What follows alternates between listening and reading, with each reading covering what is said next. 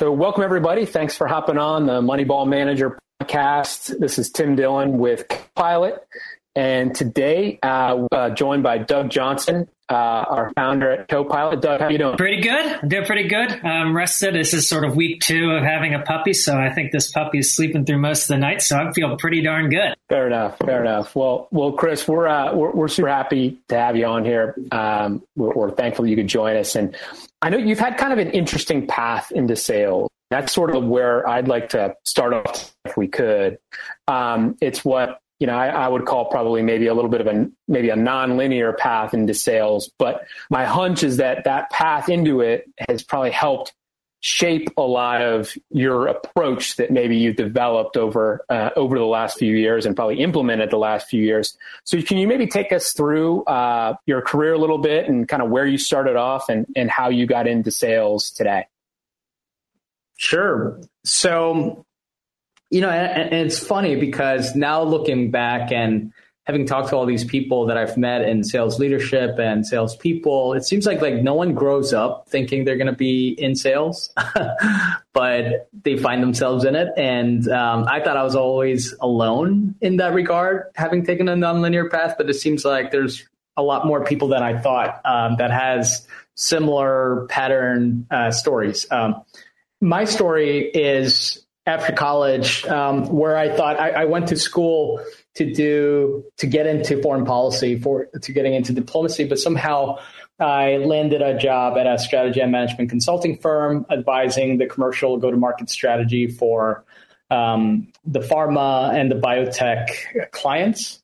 And that was back in Boston. And, it's funny, like right around the time everyone was talking about B schools and taking a break from consulting, doing something else. There was a small startup out of the MIT Media Lab that was mixing, digital healthcare, the concepts in digital healthcare back then, still pretty early, mental health, machine learning, and natural language processing. You put it together, trying to change the world of how mental health is delivered. And they were looking for someone in the capacity of like an analyst to support the head of sales back then and the CEO. And it was an opportunity for me to leave Boston and its cold winters and come to San Francisco.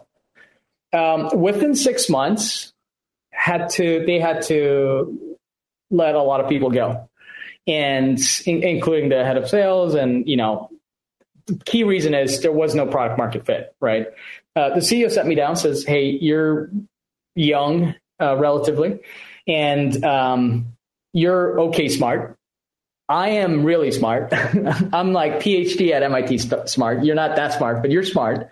If you help us find the first revenue generating contract here, we could pay you like a head of sales." And I was young enough, I was married, seemed like an interesting enough opportunity, seemed like what, the dreams in startup world are made of. So I took the chance, and I think it was a whirlwind of nearly 4 years we spent literally building up the go-to-market from scratch, going from 0 to 1, and was able to bring on the first $1 million ARR, $2 million ARR. And sooner or later, we had 32 enterprise clients. And I was in Canada setting up our first, international customer up there. We deployed overseas in Germany, in the UK, in Australia, and so forth. And as of a couple of weeks ago, they've had a major exit. If you guys are fans of Silicon Valley, a triple comma exit, if you will, from a valuation perspective. And so it was a bit surreal to think that's something that I just started thinking, I'm going to take a bet on this idea and this team. And it became something that's worth so much value along the way. But that was my foray into sales. And then it was fun, taking a company that's really early stage to a point where you can afford to have a team of salespeople. And I literally didn't mean to get into sales. So a lot of that was just learning on the job, really, just on my feet, and had the help of a lot of great mentors from the VCs and so forth. But after that, I went to a company. Doug, you said, you mentioned before our recording that you have some background in smart manufacturing. I went to a company that was mixing this time software with smart manufacturing. And it was just do what you just did at this one company, but do it better, do it at a bigger scale with a bigger team, and for what is arguably a little bit more complex motion than building an enterprise SaaS motion in digital healthcare. So I went to do that and scale the team 5x. We started out with 4 people, and by the time I exited, there were 11 people. I had second line management responsibilities in some parts of the org, of the revenue org. I had a team of 7 AEs and so forth. So that was an interesting experience. Because for me, that was more of scaling a company really fast, as opposed to going 0 to 1. And between those two startups and consulting, after about 10 years of having gone through that motion, I felt like I needed to be at a place that's a little bit less like a startup world. And so, but it's still exciting, right? From being able to be a part of a high potential, high growth team. So that's what brought me to Twilio. But I never meant to go in sales in the first place. Chris, I am so excited to hear your story and a little bit jealous. I think you clearly is it okay if I mention the name of the first company, or you just want me to? Yeah, for sure. Go for it. I met that CEO probably 4 years before he started that. He was from the area that I live in, and he one of his heads of sales was trying to reach out and sell us on their software product or their advertising product at the time prior to it. Mm-hmm. And I met him a couple times in person. Nice guy, he was a nice guy. And I was always following him after that, just observing after the exit and his first exit. And yeah, I was excited of Ginger's opportunity, right? Because I can very much appreciate the mission, the vision, the intention of it. And to hear now the story the role that you played, I first off, thank you, because I know the impact that you had is big, not only in the first level of impact, but beyond that, right? And the families of people that were impacted. So that's just me speaking from the heart. I appreciate you for doing that. And it is very interesting for me to hear, and not a lot of people probably would have picked this up on this, is that your experience at Ginger, then parlaying that or leveraging it or doing a similar thing at Tempo when you're doing like PCB automation, like that. Yeah. That is an interesting thing that not a lot of people would have felt comfortable transitioning into, because it's not exactly the same, right? You did have to learn a hell of a lot around a different industry, and that's an interesting sort of journey. And now you're at Twilio. It's an interesting journey. So thanks for letting us know about that. No, and great that you have the context to appreciate both and the juxtaposition of both. Yeah. I mean, I grew up in manufacturing. I'm an engineer by education, and I started working out on like PCB boards and like automatic welding, soldering stations and solder baths and all that stuff. So I'm intimately aware of PCB development and how challenging it can be for an electrical engineer to do that, and then also manufacturing to manufacture without sort of the issues that stem from sort of the manufacturing of it. Totally. Sorry, Tim. I just nerded out a little bit. Yeah, no, that's okay. That's okay. And it is good that you have that kind of perspective. Certainly, which is different than mine. It's great that you're on this call, Doug. But Chris, let me ask you something, because and you tell me if I'm close or way off base. But so you kind of started off in consulting and effectively kind of advising executives, advising heads of sales, and then they put you in the seat, so to speak, and said, "All right, we'd like to see you do it." Was going from that kind of consulting background where you're kind of saying, "Hey, I think this is what you need to do," or "I think this is the approach you should take," to then actually having to go execute on it and do it yourself as a head of sales? Did it give you the opportunity to maybe kind of pressure test some of the things that you you maybe would advise a head of sales to do, and then give you the opportunity to then pressure test that and put it into practice? And is that close to maybe what that experience was like, or am I way off?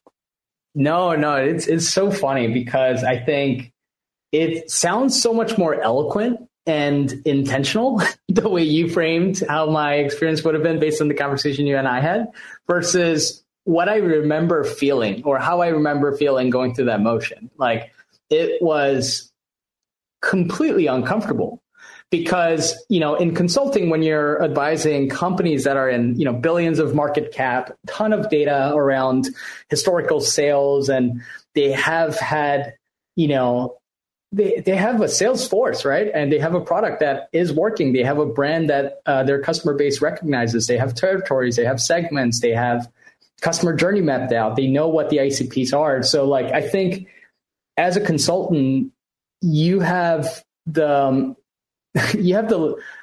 all of that knowledge helping you. And what you're expected to do is bring on incremental changes that are going to optimize for more profit or better revenue or accelerating the time to revenue. And I think the discomfort that I felt was almost feeling like I'm pressured to provide answers when I know there isn't good or clean data to support anything I'm trying to do. So I think consulting and careers like that, I think investment banking, I think folks that end up at a venture capital firm, I think people that go into hedge funds, I think people that start their own companies often tend to have a very hypothesis-driven thinking process. And I felt like, hey, we hired you for that brain, the ability to do that. But by the way, we've never sold this thing before. Figure it out. That's a completely, I don't think it's even oh yeah, let me go execute a strategy that I advise a Fortune 100 company on. It just felt like pure discomfort. Is what I remember. But I thank you for putting it a lot more eloquently than what the experience felt like back then. For sure. Yeah. And by the way, a lot of the questions are existential questions, right? I remember the first time we made a pivot from a product market fit perspective, right? Whereas before we were trying to position this, Doug, seems like you have some background here. Position this as a software augmentation to healthcare providers, and hospitals should buy it because it's going to help bring a level of remote connectivity when the patient goes home from seeing their psychiatrist or therapist at the hospital. But hospital CEOs didn't like that. US is still predominantly a fee-for-service system in which they make money the more you come in. As much as there's a lot of talks and improvements and progress made in value-based care, back then it wasn't. So we made a pivot to one where we became the provider using our own software and using our own AI and that pedigree, and selling it like you would sell medical benefits to big corporations, right? So it's paid on a per employee or per person per month basis, on a subscription basis. And we've never done it. And I was asked by the CEO and the board back then to say, okay, can you forecast this out? What's the low, medium, high on how much we could rake in ARR over the course of next 18, 20 months? I'm like, guys, we have one pilot with a 200-person company that just signed up for 3 months, and we didn't know how to price this. So I just put together something that feels like would work. And now I'm being asked to forecast how much we could make or how soon we could get to 1 million ARR, which back then, today in startup land, that's a chump change, right? But back then, that was a pretty important milestone for early stage startups trying to do SaaS in digital healthcare to hit. So yeah, I remember, long story short, it was a lot of discomfort making that transition. I imagine it was. And I mean, you made an important point. In fact, it's a good probably even segue to some of the kind of topics I wanted to ask you about today. Is one of them is just frankly being forecasting, right? A lot of the folks that we talk to, they consistently say, hey, look, a company without any kind of historical data, I mean, it's almost impossible to to forecast or have any kind of like accurate forecast. I mean, how tough was that, or what sort of things did you learn maybe early on to help inform, your ability to forecast at a company that really was just truly getting out of the gates? I mean, what was forecasting like back then without any data? Yeah, no, I think I started building comfort around it the moment I realized, I think it was Steve Jobs that said that the people that build things around the world that you live in are no smarter than you are. And the moment of truth for me was when I saw, because you get access to a lot of mentors working at venture-backed startups, and I was in the room with them and they would ask me all these questions like, well, tell me about how this is sized, right? What would you say might be an average sales value if we go for 10 more accounts, like the first one that signed the pilot? And I was like, well, if that's the case, I think it could be, $1,000 a month potentially, based on employee size of, 200, and we charge, I don't know, $5 a month. Wait, did I do that math right? What did I say? It was like $5,000 a month. Yeah. Yeah. Okay. But, and then I realized, it's nothing more than being able to have a pretty good handle on a hypothesis that is stitched together through a bunch of assumptions about the bottom-up math, right? So because we were selling to companies, right? Okay, how many companies are there in the world? It's the moment I realized it's very similar to the kind of modeling or thought exercises that they have you do in consulting interviews, I started understanding forecast as it's a sequence and a series of hypotheses and assumptions and having some data for you to be able to bookend. Okay, at minimum, it could be this. At maximum, it could be another number, but you are able to quantify exactly where it might be in the middle based on your understanding of where the customer is and ability to quantify risks and potential levers we could pull.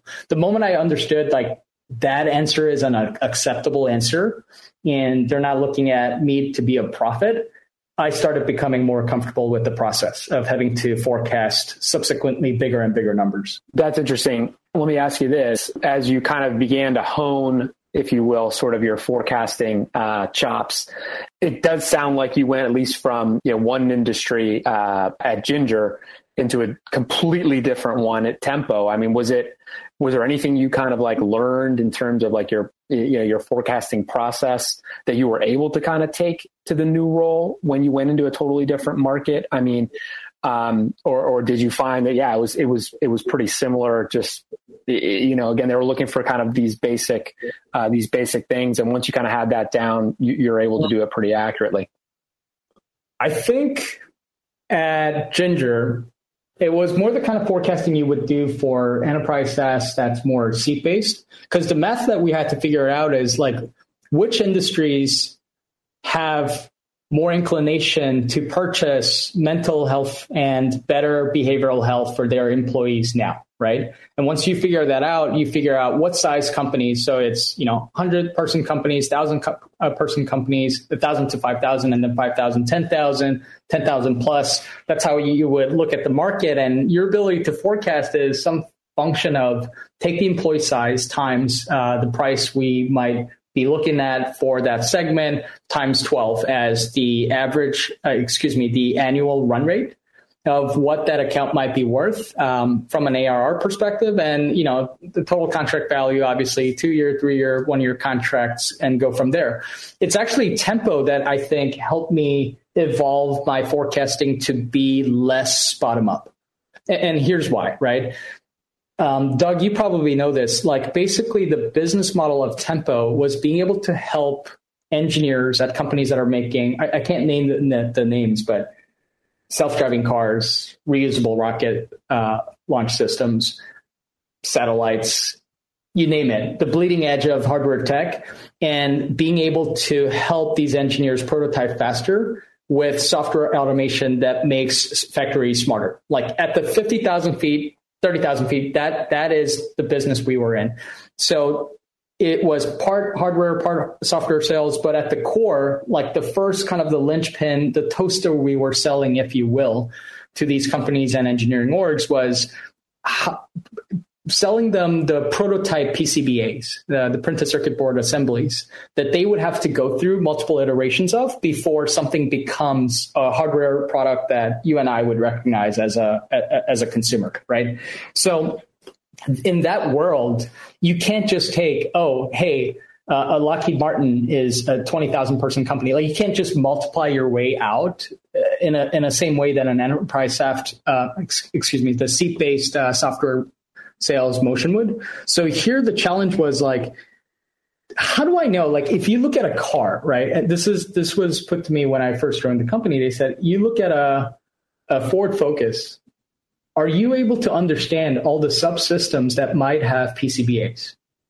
Okay, great. Like, let's say it's an electric vehicle. Like, it probably has a battery management system. Okay, battery management system is comprised of the batteries themselves and a very complex kind of a control module that sits on the PCBAs that are actually taking input signals, giving output signals to the battery, and the battery is getting consumed throughout all the systems in a car.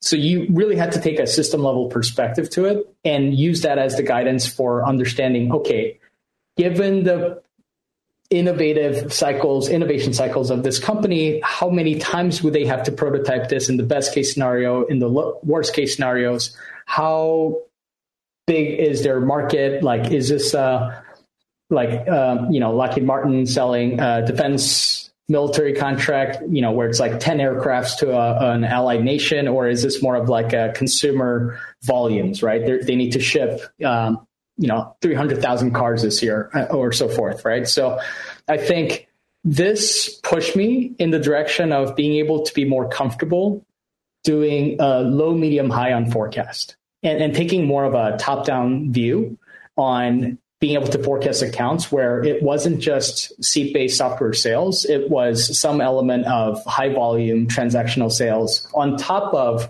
software like contract sales. That makes sense.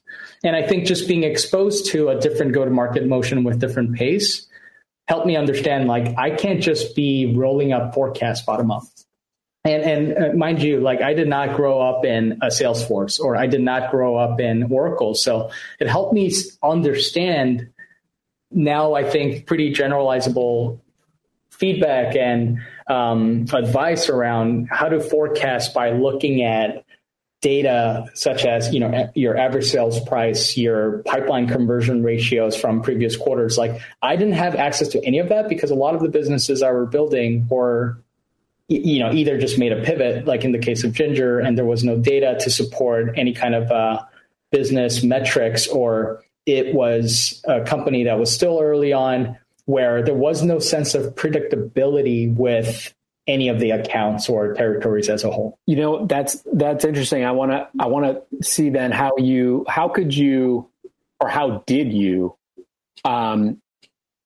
how did that influence the way you maybe like coached your reps in their forecasting? Like, were there a couple of stops and starts then? Like, obviously you were building teams at these companies, right? And you probably had kind of a learning curve to your own sort of forecasting. Like, did you find it easy to be able to kind of articulate this to them to make them maybe more accurate in their forecasting once you kind of, once you were able to get a good handle on and a good comfort level? Did you then find it, easier to coach them on it, or is that always just kind of a moving target? Oh, 100%. I think it gave me a lot of confidence, and I think it projected a lot of credibility to the salespeople I had a pleasure of working with to see that I've actually done this way, right? And I think part of it is because of my consulting background, but when I hire or when I work with my reps, like, my number one goal is, first and foremost, we gotta be a team of really good business people. And how do good business people think? They think through hypothesis-driven frameworks, right? So I really try to instill that in every conversation I have, whether it's a new hire on the team or some of the more experienced reps on the team, even now at Twilio, right? And you got to really take a hypothesis and, like, what if you were in the elevator, right? And some major famous VC, CEO that you respect asks for your opinion on an account in your territory, no matter how unlikely that is, what are the one or two things you're going to say that reflects, that demonstrates that you really researched into your customer's business, that really shows you understand where might be the opportunities for you might be as a salesperson working with that business? And being able to answer that question, I think, unlocks a lot of the stuff that you see online as, hey, here's how you coach your reps to forecast. Here's how you coach your reps to qualify better. Here's how you coach reps to do pipeline management better. Like for me, that's the keystone habit, if you will. I think that helps a lot of the other stuff naturally downstream. So yeah, like a big part of me having gone through this where I had to be hypothesis driven, right? I couldn't rely on just a pre-built motion and brands that existed or go to market. Like I basically built it as I went.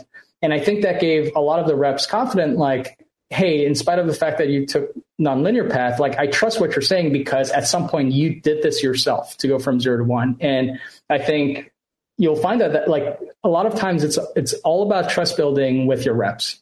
And like, I think the most important thing I try to emphasize is I will never ask you to do something that I wouldn't do myself or I have not done myself. Because I think for some of the managers, like this is more of a management role where you look at spreadsheets and you try to, get people to do things on time and get asks done. But when you approach it from the perspective of like, I've done this, so can you. And here's the expectation on what good looks like. And here's the expectation on what great looks like. It's your choice which you go for. I'm here to help. I think that totally changes the conversation around what you're asking reps to do, forecast or otherwise. Yeah, Chris, the one of the how do I say this? One of the self-learnings, things that I've didn't recognize 10 years ago was the value of the sort of general business decision-making, like educating account executives and reps on how executive teams talk, not, like what they make decisions on, because it just isn't, it is impossible for a frontline sales manager who has never been in a seat, and I don't say that they have to be in a consulting seat, but who has never developed an executive summary to, in like the 10 different ways that you can communicate an executive summary for various different businesses. It's impossible for a frontline manager then to convey to an individual contributor who's also new how to have certain types of conversations. But that's more just on like conversations and value positioning, et cetera. Also on the what you're just speaking about, which is gaining alignment and buy-in, if you will, to an approach. You're not actually communicating in that way, which is a wonderful way for first-time frontline managers to think about. You're not telling them how you're not telling them the way they have to do it. You're presenting a case, right? You're saying, here's a situation. Here's what I've done. Here's the reasons that it worked. You can elect to do it your way. I'm just trying to help you understand not only how executives think and make decisions, but also how you might want to approach your an action or a decision that you're going to make. And that transitions the decision making to them. They're just more informed prior to making that decision. Oh, absolutely. Yeah. And I think that also helps the managers set the boundaries on like, here's what I could help you solve for. Here's what I could help you solve with. And here's where you are expected to solve this on your own, right? You're letting reps solve the problem, but I got your back in case you get stuck or things need to get escalated. So yeah, I know I'm taking it a little bit off topic, but yeah, in the theme of enabling reps to aspire towards higher standards and get to a much better place from a career perspective, skill set perspective, I 100% agree. When you do you in one-on-ones, whether or not you were conducting them yourself or you're working, I think previously you had layers of management in between. I'm not sure if that's the case at Twilio, but it might be. When you think about I don't want to assume. Do you isolate certain elements of their sales process to understand if person A or person B needs help in one area versus another? Well, that's a really good question. I think there's two aspects to it, right? I think the most important thing I try to accomplish in a one-on-one is understand qualitatively where someone's motivation might be. And like week over week, if I had to build a chart in my mind, like visually of how this person, I remember feeling in terms of their motivation, week 1, week 2, week 3, how that's changing. And if there's any red flags and any, big pops or big drops. But yeah, to your point about like, how do I know who to manage what? I think it would boil down to having organization-wide metrics. And I would look at key leading indicators, right? Like, and be able to understand as a sales manager what correlates best to success. And success, it's define it however is appropriate for your business. And because at different stages of the company, you want to optimize for different things. But I think you look at, for instance, like at Tempo, stage conversion and new opportunity creation week over week was a really, really strong indicator of success for someone being able to hit and overachieve on their numbers. So what I would have I would boil that down from stage conversion throughout the quarter and what that number has to be in order for it to meet the quarterly quota that we give the most senior rep. And then you work backwards to, okay, what does the monthly number have to be in terms of the stage conversion and new ops created? What does the weekly have to be? And you have a rolling near real-time dashboard that you could reference at the beginning of your week before 9 a.m. and spot the ones that are off trend and understand the ones that are on trend or leading the trend, what their day-to-day looks different. And I think like growing up in sales in the past 10 years, it's not just me, like any of the managers that grew up in sales in the past 10 years have the tremendous benefit of the tools that allow you to track activities, like not from a micromanaging perspective, but for you to have access to data to know how many unique meetings with unique accounts is this account executive touching, and what do those calls sound like, and how many tasks are logged against individual contacts and so forth. All of that gives you a lot of data to play with to be able to customize. Hey, here's my dashboard. Here's the bar that I need to set as you must meet this bar, and see who comes on top of it and who goes below. And week over week, use that as the way to coach someone because, and by the way, the most important thing here to note is if you're going to have a dashboard, share it with your team. Like as obvious as that sounds, I think I've seen, peer managers or I've seen people that manage me above line, right? Not share the data they're actually using to evaluate you on a QBR or evaluate you on a performance review. You can't expect people to respond well to it or know what to do with it. Like it has to be dashboard that they could reference on a daily basis because habits and performance record gets built on a daily basis. It doesn't get built quarterly.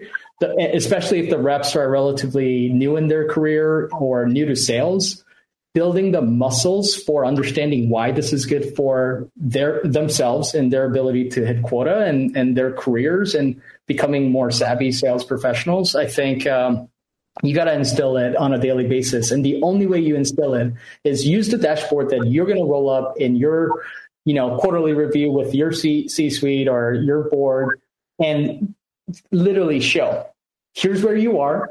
Here's where the 6 other people on our team is. Here's what I told you as the baseline that all of us need to meet. Now let's take a look at what you're doing that might be different than this person. And like, it doesn't even have to be that heavy handed. I think once you build a culture of friendly competition, but we survive as collaborators, I think you will find the natural dynamics of almost like knowledge osmosis, right? People that are especially, career driven, ambitious, but also very, they get their energy from influencing other people. They will organically find the opportunities to help. And those that understand that there is competition, but also collaboration on this team will feel good about reaching out and not feel like they are less than for reaching out, and literally mention this at every one-on-one. Like it just becomes part of what builds into their motivation for the week. Like there's some sense of, shoot, so-and-so who started 2 weeks before me is crushing me week over week on pipeline generation. I wonder what that person's doing different. Like you got to have them, the reps, be able to ask that question when they start their Mondays, right? Because otherwise it's going to be just another ask on the list of asks that my manager is going to ask me in my one-on-one. And it just becomes a rote, boring thing.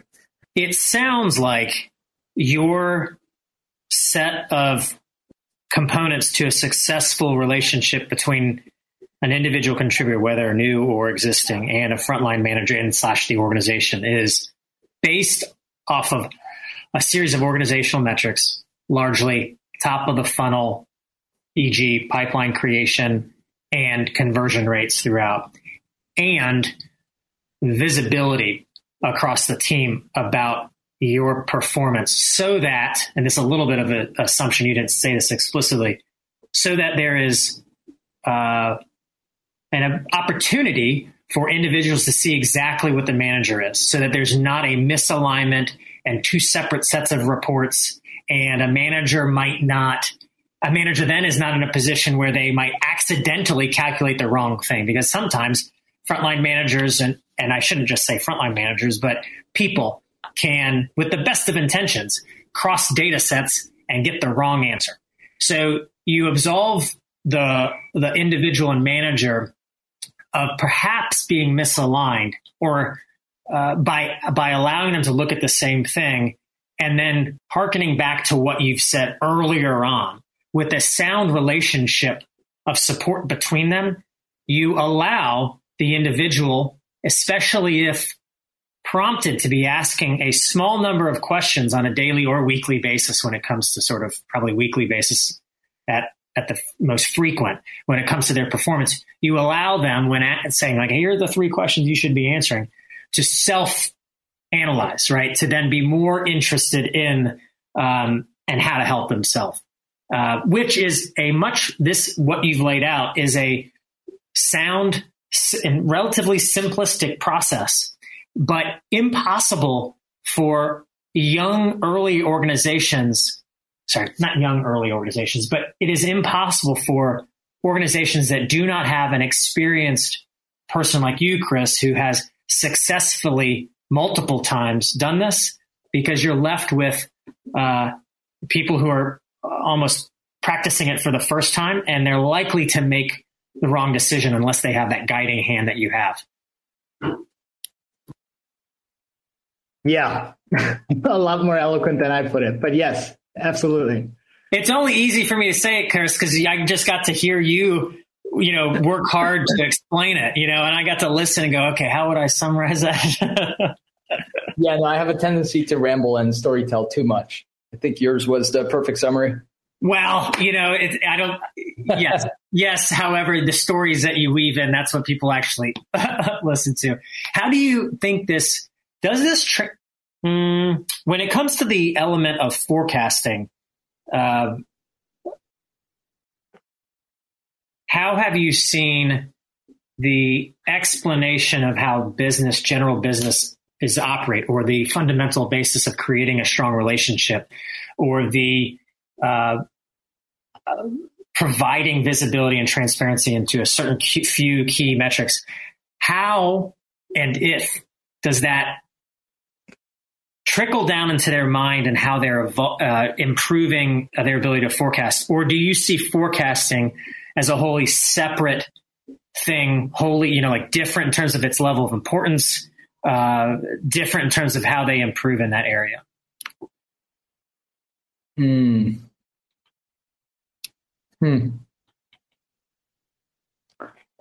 Because I've seen it as you're thinking, and certainly this might not be something that makes the cut, but as you're thinking, some organizations don't ask the individual contributor to get better, right? There's an overlaying analysis I see. that covers them and doesn't ask of them to improve. And then some organizations ask them to forecast every week. And then they tell them at some point that they are, how their forecast compares to their actuals. And it's sort of left out in the ether of whether or not they should work better or not better. That's the wrong way, but work differently to forecast. So supporting them in the forecasting process, I've seen it one of three ways. One, don't worry, we're going to forecast around you. Two, you got to get better at forecasting. Or three, you got to get better at forecasting, and here's how. Yeah, no, excellent question. And, I think it's because I've only been exposed to companies where we were really, really high growth, but be able to roll up a forecast that's super high fidelity, that I've had built this obsession over forecast without realizing that not every place does it the same. For me, forecast is a way for the team to get together once a week and by the way, I realize not every team forecasts as a group. I personally don't take well to teams that try to forecast where it's basically a readout of every single opportunity and you go around the room for an hour or longer to do that. For me, it's a couple of things I'm looking at. And this is, I guess, the most recent revolution is based on, because we're at Twilio, I'm working on I have responsibilities over a team that's responsible for 1,800 accounts and a couple $100 million in terms of territory revenue that's managed. So we don't have the luxury of rolling up a number opportunity by opportunity, or I can't forecast the whole thing myself, right? And so the model I've lived in, and where I emphasize this, is your forecast is important because down the line, indirectly so, it affects our earnings calls to the street. And that has, indirect implications on the value of your stock price. So this is important. So do it right. And our ability to forecast is just as important as the ability to hit our numbers and exceed our numbers. So that is pretty ingrained, I would say, throughout the majority of the team, where it's not pulling teeth kind of emotion. People bring with themselves a sense of seriousness. And this is a ritual weekly, right? And we make it a 30-minute blast. We do a couple of fun things or trying to talk more casually for the 20 minutes before. So now I've moved to a model where, whereas before I might have had a longer forecast, I moved to a model once a week ritual. We go through, regular items, first 20 minutes, and then 30 minutes, super focused, 11 people, go. And what I'm looking for is based on your historicals of your risk profile, right? Are you someone who is extremely conservative on forecast and just look at what's bottom up versus people that take more of a top-down approach?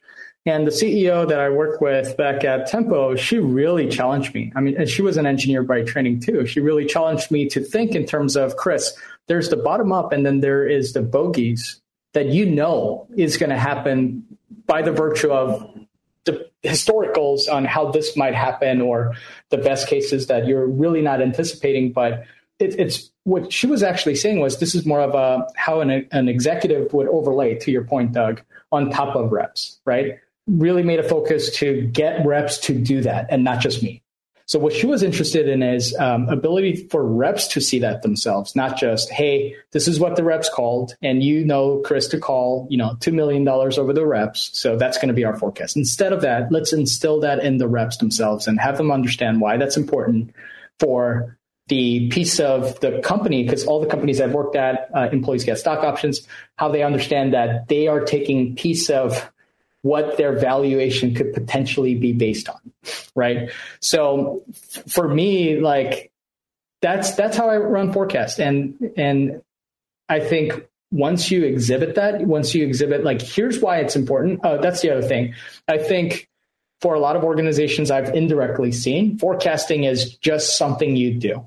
And there's a sense of monotony that's associated with how people view it. And I think I might be overly obsessed with it. But to me, this is part of the performance, part of your performance as a sales manager, part of your performance as a rep that might be interested in sales leadership track, soon, is to understand that part of performance as you go up in your career is being able to call a number you're not 100% comfortable with, and being able to walk through all the risks, all the levers we could pull, be able to quantify that to a certain extent without it being just a bottom up of what's in the pipeline. So, yeah, I think you asked a really interesting and a complex question. That's my reaction to it. Yeah, I mean, honestly, like the whole topic of forecasting too, it's like it is complex, right? And so, it was great to kind of get your perspective on it and how you've done it in a couple different, organizations and really kind of share your learnings from it, because, I've always thought that it's like the more you pick the brain of people that, have been there and done it, the more you can kind of learn and get better at it yourself. And it was interesting to hear how you kind of think of it at a place like Twilio, which may be a little bit different, right, than you would somewhere else, especially when you're talking about the sheer volume of deals that you're probably interacting with. So, that was interesting.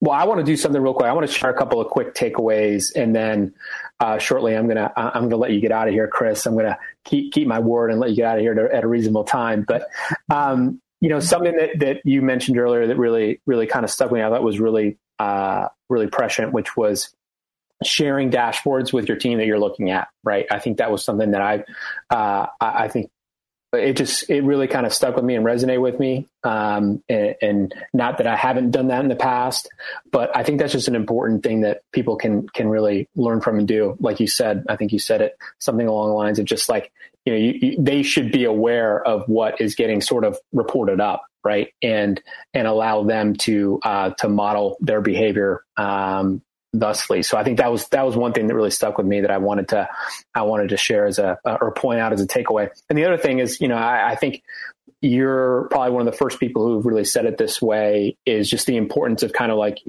of really emphasizing, business knowledge, business acumen as just, kind of one of the fundamental aspects of how you, train and coach, and how important that is, for reps.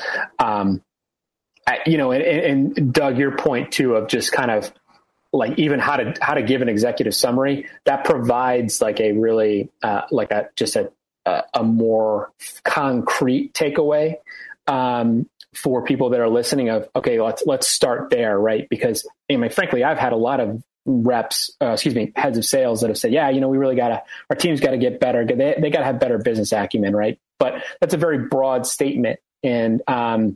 And without, much follow up on it, you don't really know how to get them better at it. Right. But something like, providing executive summaries or, the way in which an executive might want to hear certain reporting is that sort of thing it can be handled in bite-sized chunks. So the importance of that, I think, is really paramount. So those are two takeaways that I had. Doug, did anything from your side that I may have missed? Well, let me just process the experience that Chris has had at, let's just say the first two places as he led sales were so distinct and different, the environments. Second one, manufacturing, engineering, designers, electrical engineers, and perhaps manufacturing.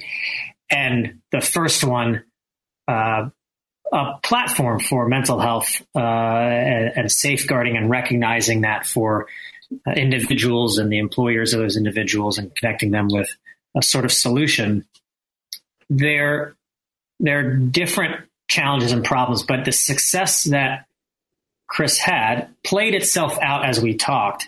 It is the recognition that there is a level, as you talked about, Tim, the second one, a level of business acumen is, for me, the understanding of the other person's uniquenesses of their business and how they make decisions on using capital and communicating on statuses of projects. And that just can't happen out of the gate for someone new into sales. It only can happen if they have an interest in and then exposure to that.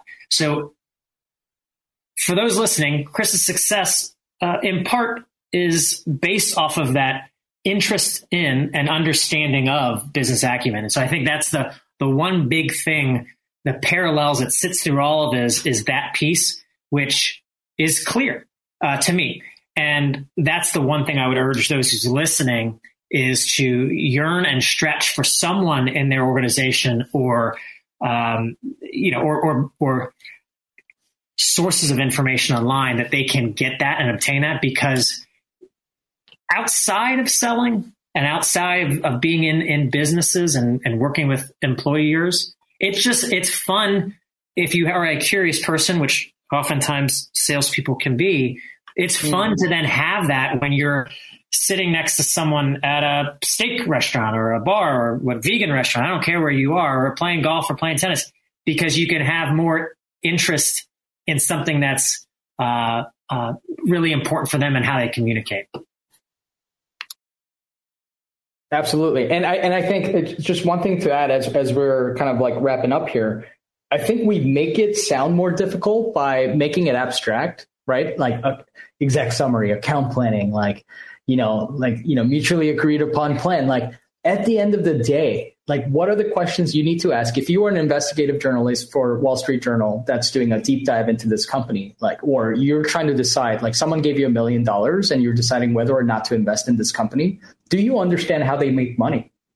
Do you understand what kind of operations they need to have to make that kind of money?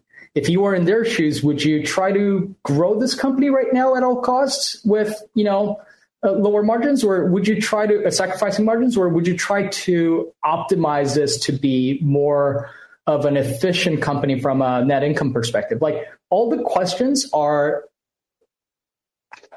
simple questions, really, if you think about it, right? I think we make it harder by telling reps, hey, I need to see a better executive summary. And it feels like something that has to be, extremely formatted, extremely followed through from a, hey, these are the 3 things I want to see, 4 things. And I think at some point there's some level of technicalities that need to be captured from like an expectation perspective and the format that needs to be done in.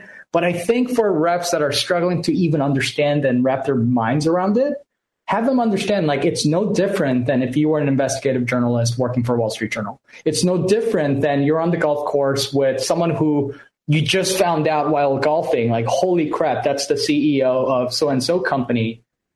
But you're a little bit buzzed, so you're more free to like ask questions, and you're really curious what they do for a living, how they make money. Like, it's no different than that level of curiosity, but wrapping it around in a format of discovery call, wrapping it around in the form of, I need to be able to come up with a plan that could articulate clearly how I think about the opportunities here with this business and how we're going to capture it. So it's like putting a wrapper around it. But I think we get so focused on the wrapper and the format of the wrapper that we forget at the heart of it is basic questions that you would ask in an environment where you are personally motivated, financially or otherwise, to understand how that business operates.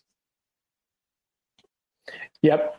It doesn't need to be that hard, right? Yeah. Just simplify it. Don't overthink it. Yeah. It's a great point to end on. Before I let you get out of here, Chris, where can people find you? Best way to find you is on LinkedIn.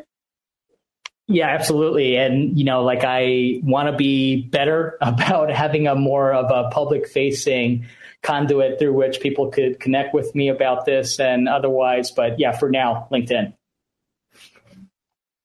Great.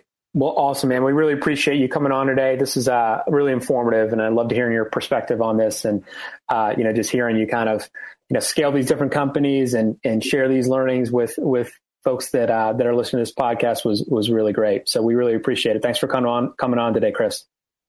Thanks for having me here, Tim and Doug. Pleasure speaking with you both. Good. All right. Thanks, guys.